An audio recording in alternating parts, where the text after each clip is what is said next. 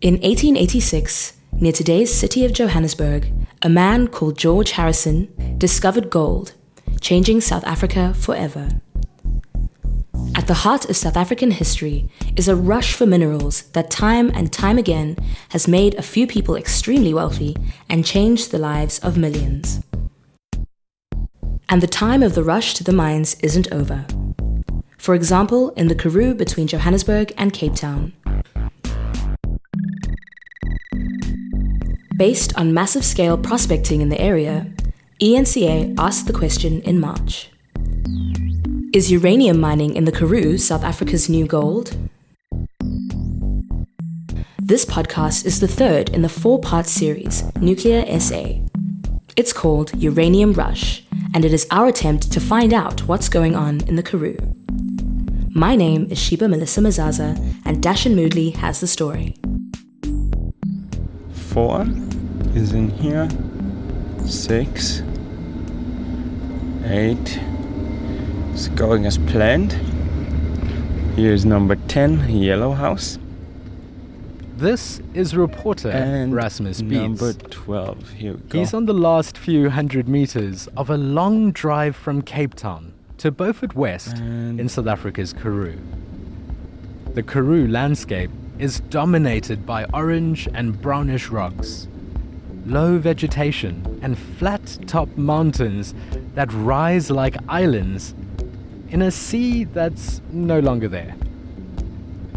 It's huge, the size of Germany, but sparsely populated, with both people and animals well adapted to dust and these dry, sunny days.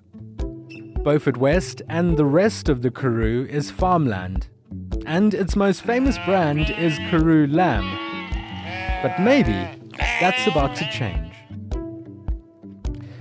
Because if one is to believe local industry, the politicians, the newly arrived businessmen, and earlier media reports, the next big thing in Beaufort West and all over the Karoo is uranium.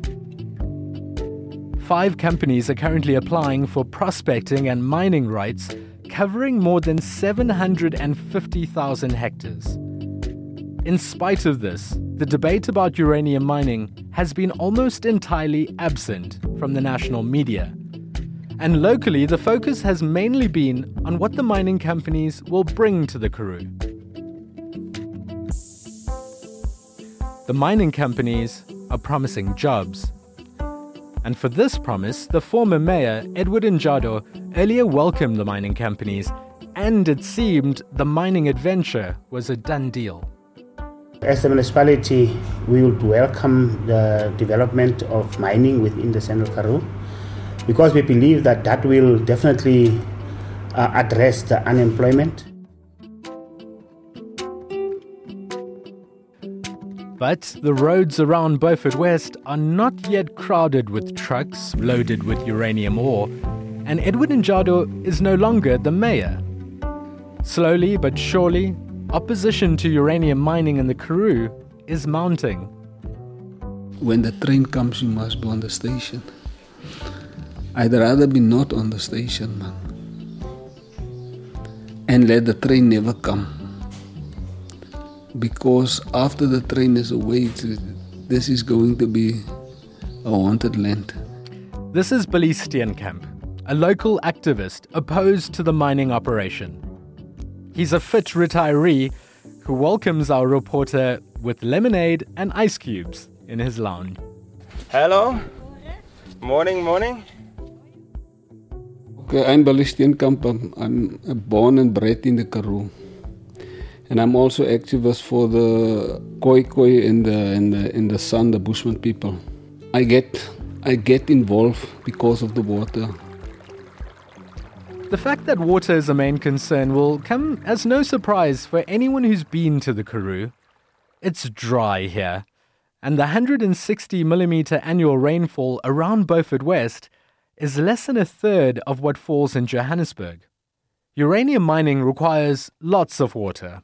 The proposed central processing plant in Beaufort West has applied for a license to use 1.4 billion litres of water annually. That's more than 80% of what the entire town uses today. And Billy Steenkamp doesn't believe there's enough to go around. And even now, the dam, I think it is 32% full, or even less.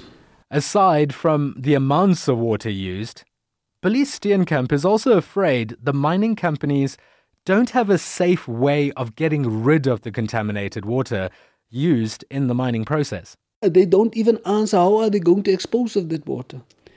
Because if they dispose of the water by just getting rid of it, it's going to sew down and it is going, the underground water, it is going to contaminate them. And at the end of the day, we who remain here is going to suffer. When they make their buck, they are on their way to somewhere else.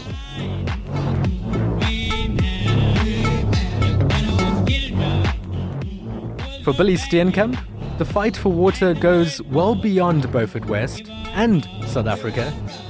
The Khoi from the Karoo and Native Americans at Standing Rock in the US find themselves bound together in a struggle to promote First Peoples' rights. I stand with the people of Dakota. I stand with them.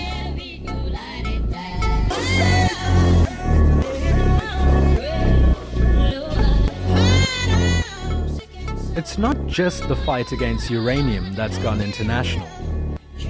The forces that have set the wheels in motion to start digging in the Karoo have as well. The biggest mining company involved in the Karoo is Australian, and its main shareholders are international banks like Merrill Lynch, Citigroup, and HSBC. Big financial players, in other words, that are betting on a new demand for uranium, even though the market price at the moment is at a 10-year low. It doesn't seem like a good business opportunity unless you consider the Russians. Russia doesn't have much of a uranium on their own territory. It's kind of a bit surprising when you look at the map. This is Vladimir Slivyak, head of the Russian environmental NGO Ecodefense. In South Africa, he's better known for leaking a copy of the so-called procurement deal between South Africa and Russia. And he believes that uranium mining in the Karoo is closely linked with Russia's nuclear expansion plans. In the past times, like in the Soviet times, uranium was mostly coming from other republics of the Soviet Union, not from Russia itself. So today, Rosatom is actually looking very, very much for new deposits of uranium, and they see Africa as promising. And they've got a plan of expansion in Africa, and part of this plan is to build different facilities in South Africa, and then do the expansion for the rest of the continent. According to Vladimir Slivyak, the so-called procurement deal outlining the construction of several massive nuclear power plants by Russia in South Africa is a major component of Russia's ambitions. And so too, says Vladimir, is uranium mining. How that works, we'll return to later. And for now, travel deeper into the Karoo. Because in spite of activist Billy Steenkamp, Beaufort West hasn't become central to the fight against uranium mining. The center of resistance, if such a center exists, is rather 204 kilometers to the east, in the small town of Graaff-Reinet. In the middle of the monochrome Karoo, the town is an explosion of color. Pink, blue, red and yellow flowers spilling into the jacaranda-lined streets that all seem to lead to some kind of attraction. If you came from Cape Town, you came in on this road, and this is your landmark, the church. You saw the big church? Okay. Let me start off by saying we've got the biggest export taxidermy in the southern hemisphere. Do you know what a taxidermy is? where they stuffed the animal, and some of the guests say that it's the highlight of their visit to Graaff-Reinet. I know it's a little bit off-putting to international people. And then right up here, very close to us, just around the corner is Obisa. Obisa is the biggest export cactus nursery on the planet. No, not just anywhere, the planet. But our reporter has come for neither these stuffed animals or cacti. He's here to talk to Dr. Stefan Kramer, a German geologist who's made it his mission to stop uranium mining in the Karoo. Dr. Kramer is both a scientist and an activist, and he's also been called a foreign agent. With his thick white hair and beard, round glasses and practical clothes, he looks more like a nerdy leftist grandfather. Can you give me the ultra-short 300 million year history of the Karoo as we're standing here in your garden looking at it? Absolutely. It's very simple. You see 3 different rock types in these horizontal layers just over there at the mountainside. We see the prominent escarpments and cliffs of sandstone. That is the only rock which actually carries a little bit of uranium in the Karoo. Then all the flat areas or the sloping areas are actually shales, which are very brittle, and so they are very prominent. And on top of it, all mountains in the Karoo are topped by a thin layer of dolerite, an intrusive rock formation which has actually fracked the entire Karoo. Dr. Stefan Kramer works for SAFC, the Southern African Faith Communities Environmental Institute. He originally came to South Africa to fight against fracking. But after analyzing the geology of the Karoo, he came to the conclusion that fracking wasn't likely to happen anytime soon. Uranium mining, however, was a totally different story. The Australian mining company which did the exploration in the Karoo was able to sail safely below the radar screen and completely without any public debate was able to finalize its exploration campaign. They have drilled thousands of boreholes and intercepted a lot of uranium ores. So while fracking is still light years away, uranium mining is just around the corner, and that's why I believe it's a much bigger, more imminent and more long-lasting threat to the Karoo than shale gas itself. So far, the only actual mining taking place are 2 small trial mines. But what's in store is on another level. The biggest individual mine site that's been planned so far is a series of open pits, more than 70 kilometers long. It would be the biggest man-made structure on the African continent and visible from space, 100 meters deep a maximum and a kilometer wide or so. In order to do that, it would create huge amounts of nuclear waste, plus a very deep drawdown on the groundwater, because open pits have to be permanently pumped out, otherwise groundwater and rainwater would collect in them. That in turn leads to a lowering of the regional groundwater over hundreds of square kilometers of Karoo Veld, which would be the end of vegetation and therefore agriculture, because plants would no longer find groundwater to grow with.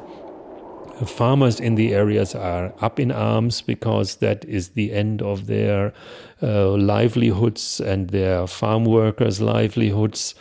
And that is just one mine site. We know that the company has identified 750,000 hectares of central Karoo farmlands for prospecting and for mining. And while this operation is huge in scale, and Tasman, the local version of Australian Peninsula Mining, is by far the biggest company, it seems to be just the beginning. As we speak, there are new companies coming up every week now who are applying for other slices of the Karoo for uranium prospecting. Just this week, there is a new company called Blue Moon Mining. There are new applications. A colorful company, to say the least, with the name of Wealth Age House of Capital, a completely unknown fly-by-night company from Limpopo has applied. And each week, as I said, there are new applications. We are seeing the beginning of a uranium rush.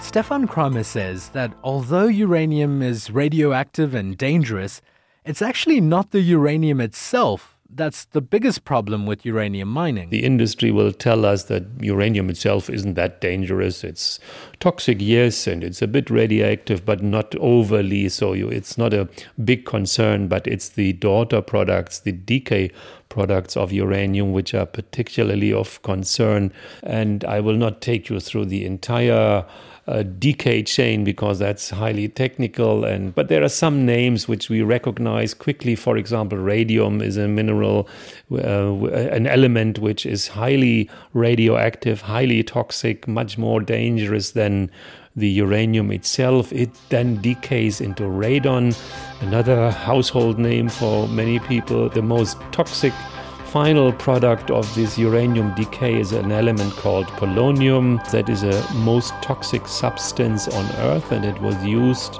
on a Russian spy taking refuge in the UK, Mr. Levchenko, who was then poisoned by his own spy services by putting just a microgram of that material into his cup of tea, and he died a very miserable death. So the decay products, that's the message here of uranium mining, are more dangerous than the uranium itself.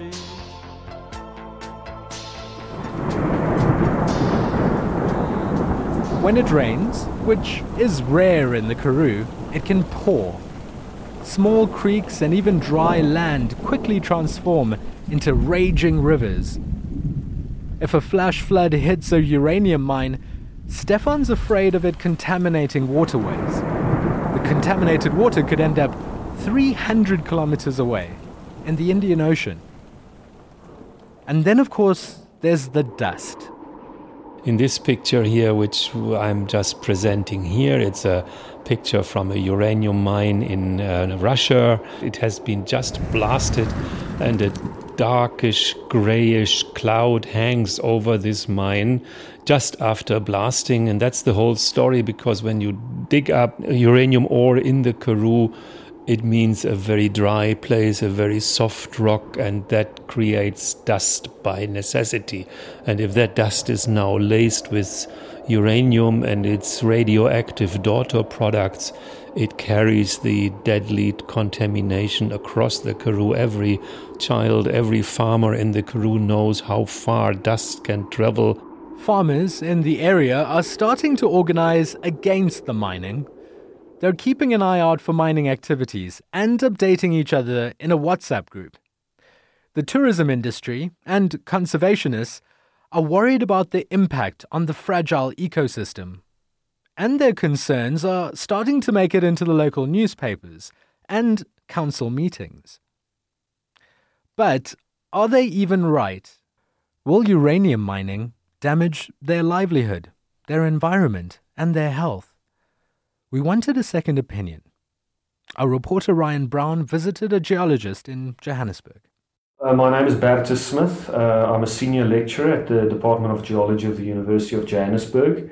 My main research interest, broadly speaking, is economic geology, but mostly focused on ore genesis, understanding ore deposits, how they formed and what they look like.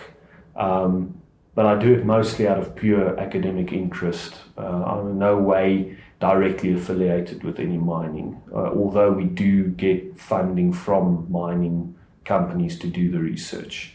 Is it possible to do uranium mining, possible and or likely that you could do uranium mining in a much safer way? Because one of the things that activists out in the Karoo say is that it's really unlikely that you'd be able to control how this dust with uranium in it is mobilized, where it goes. During flash floods, it could get in the water, carry down in the, through the water stream as far as PE.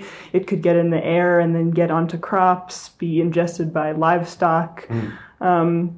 it's important to raise these concerns. It absolutely is, because you have to always assume there is a chance that something like that might happen, and you have to try and plan to minimize this, especially in the Karoo, where it's a very dry place, but sometimes when it does rain, as you say, you can get flash floods.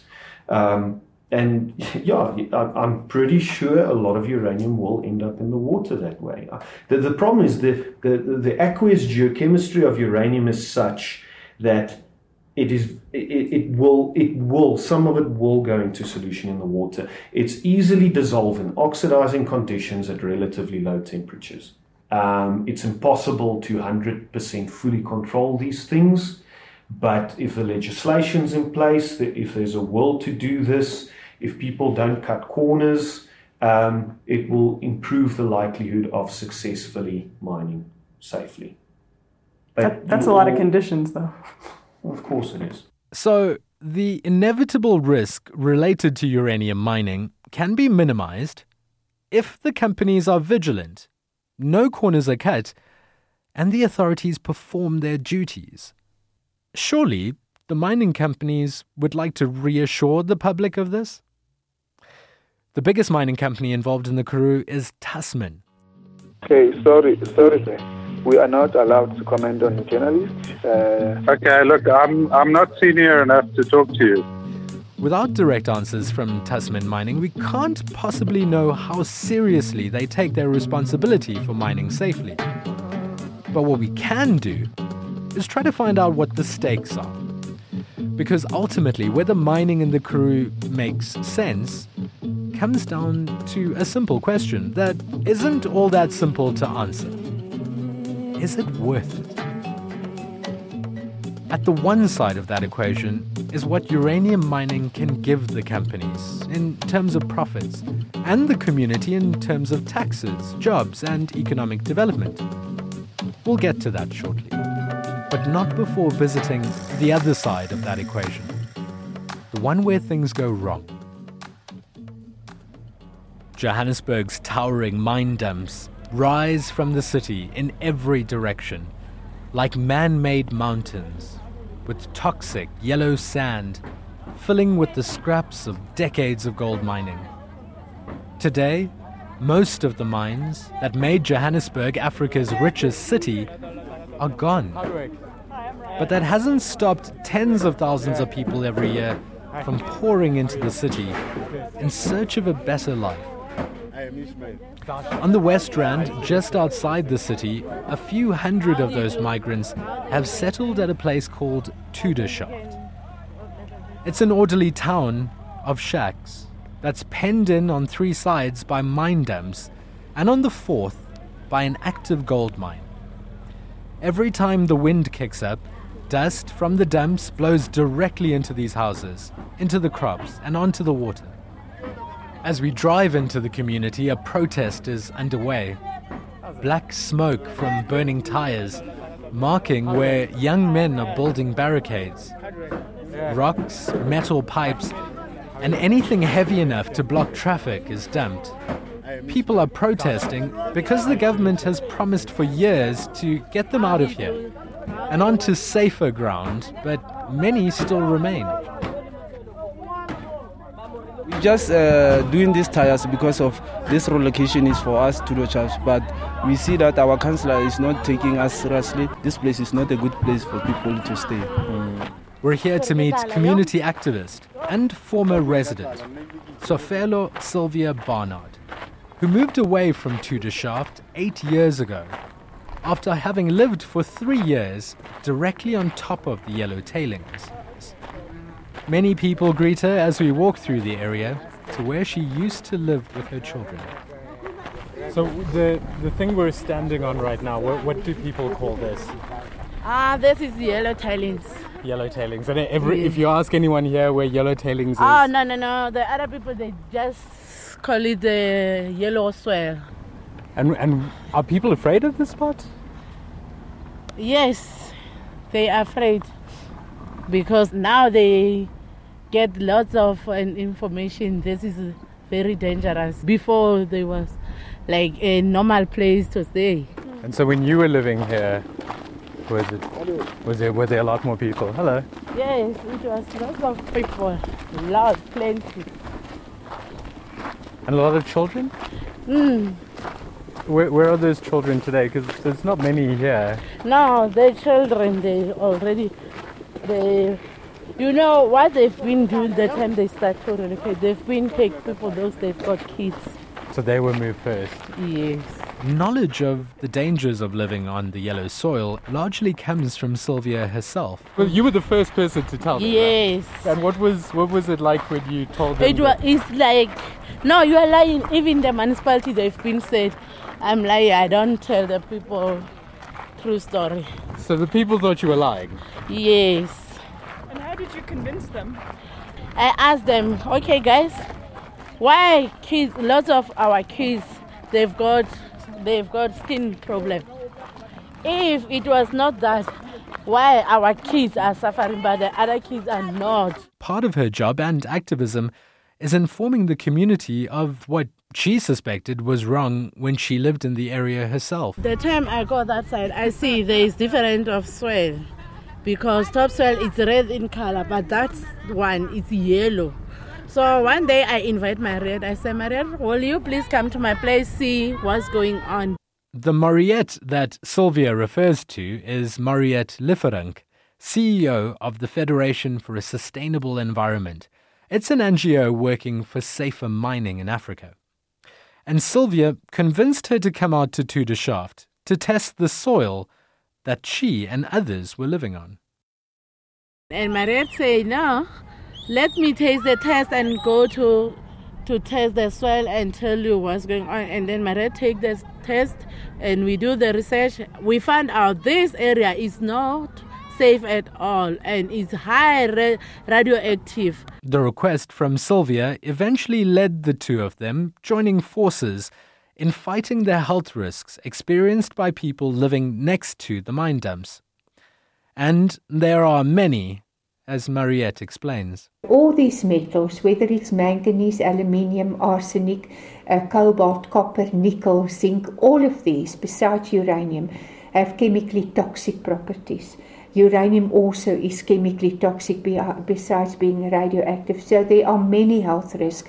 Risks like endocrine disrupting compounds, risk of transgenerational impacts. It can affect the neural development of the fetus, which may result in mental retardation. There may be pulmonary illnesses, sinusitis, burning of the eyes, skin lesions, cancers. All of these are risks that these communities are exposed to. There's been no thorough study of the effects of living next to mine dumps, but the Federation for a Sustainable Environment is now working on a report commissioned by the WHO. Sylvia, however, doesn't need to wait for a report to find out how dangerous the mine dumps can be. I've been have that problem of nose bleeding and eye problems and my skin and short breath. And you said your kids also have had some health problems, yes, right? Especially the small one. He still have that problem of skin and nose bleeding.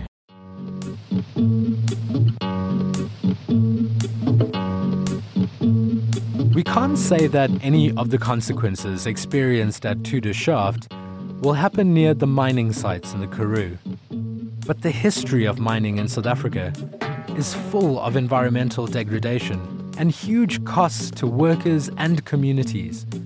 Sylvia and Mariette's organization estimates that 1.6 million people live in these so-called catchment areas, where the dangers of uranium and other contamination directly affect their health.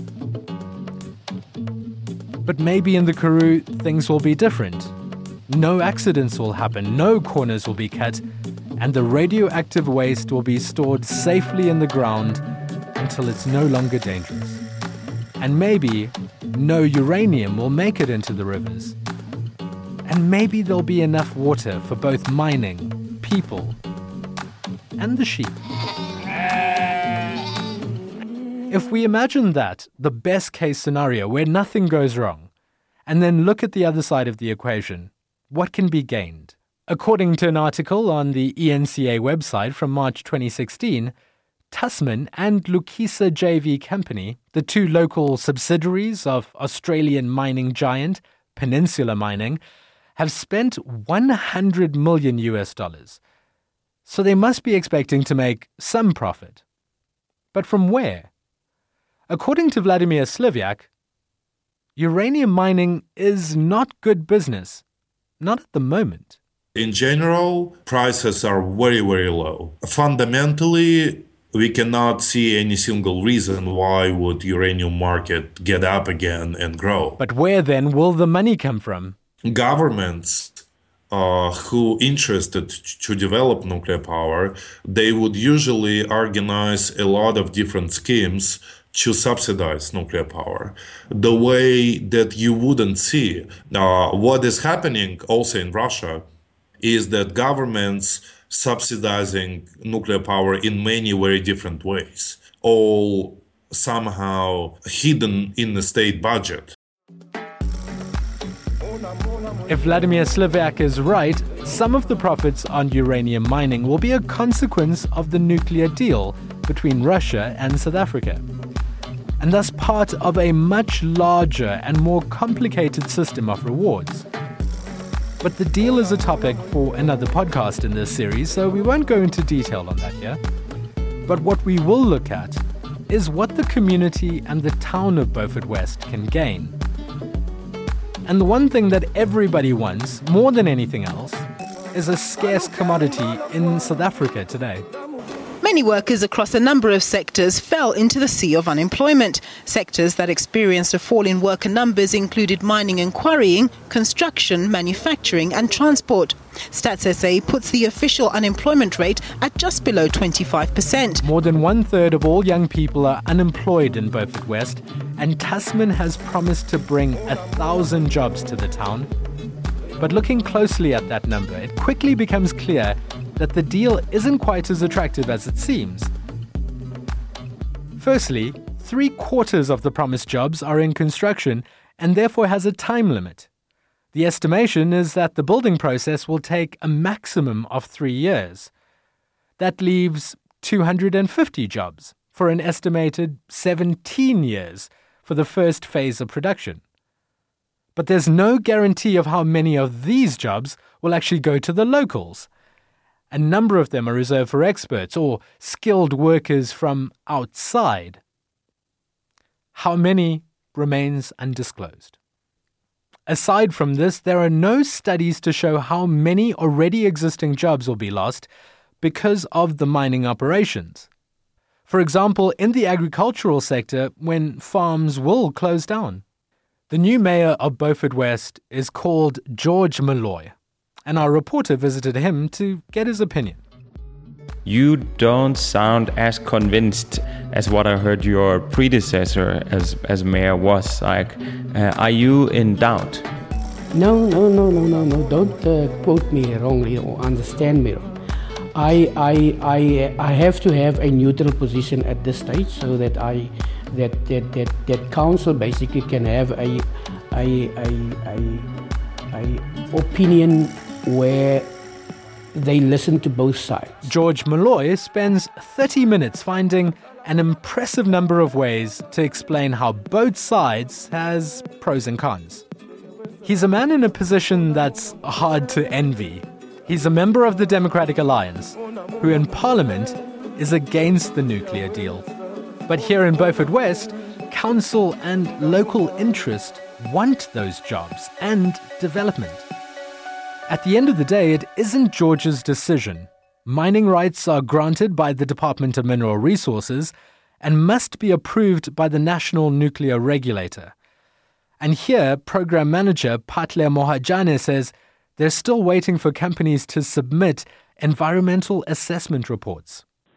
Yeah, you see, at this moment, I cannot judge whether mining can happen there or not while we don't have information in front of us, because we don't know what the technologies that they are going to use and amount of water, etc. At this moment, it would be very difficult for me to say on top of my head, I can say yes or no, the mine can take place there. As the NNR is waiting for its reports, the investments in the Karoo continue. Meanwhile, government and Eskom are pushing on the nuclear procurement deal, but the opposition is also picking up.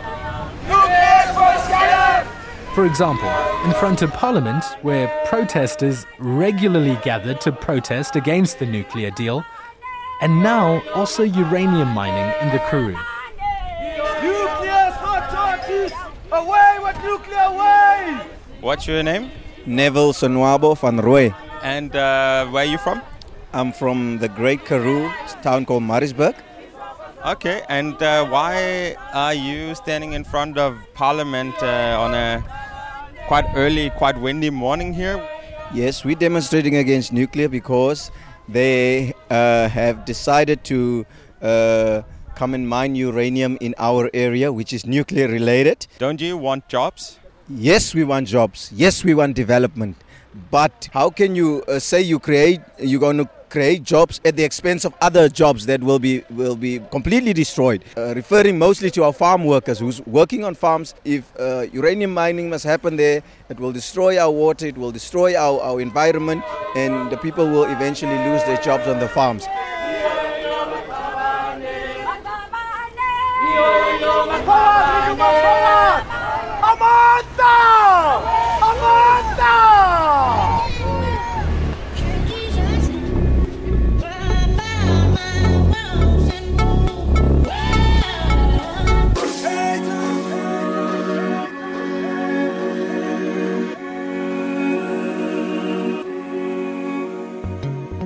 In the Bushman tradition, the water is very sacred. Yes. You are my son. When it is time for me to leave this world, I take you to the big thing and I say to you, my son, then you need to look after this water. So that is why water is so sacred, because it was the only thing that was given over from generation to generation. Not the land, the water.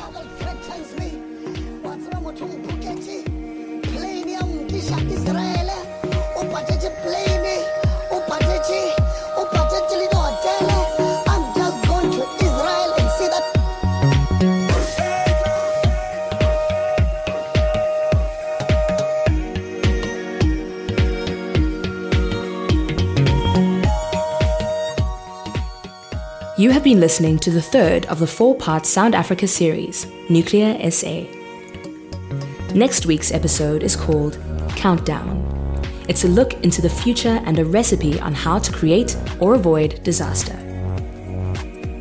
As always, you can find this and all our other podcasts on soundafrica.org. You can also find out how to subscribe and never miss an episode. Follow us on Facebook or Twitter for updates about everything we do. If you like what you heard, give us a review in iTunes. Somehow that makes it easier for everyone else to find us. You can also just tell your neighbor about us. This podcast is made possible with support from the Heinrich Bull Foundation, Southern Africa. You can learn more about their work on za.boell.org.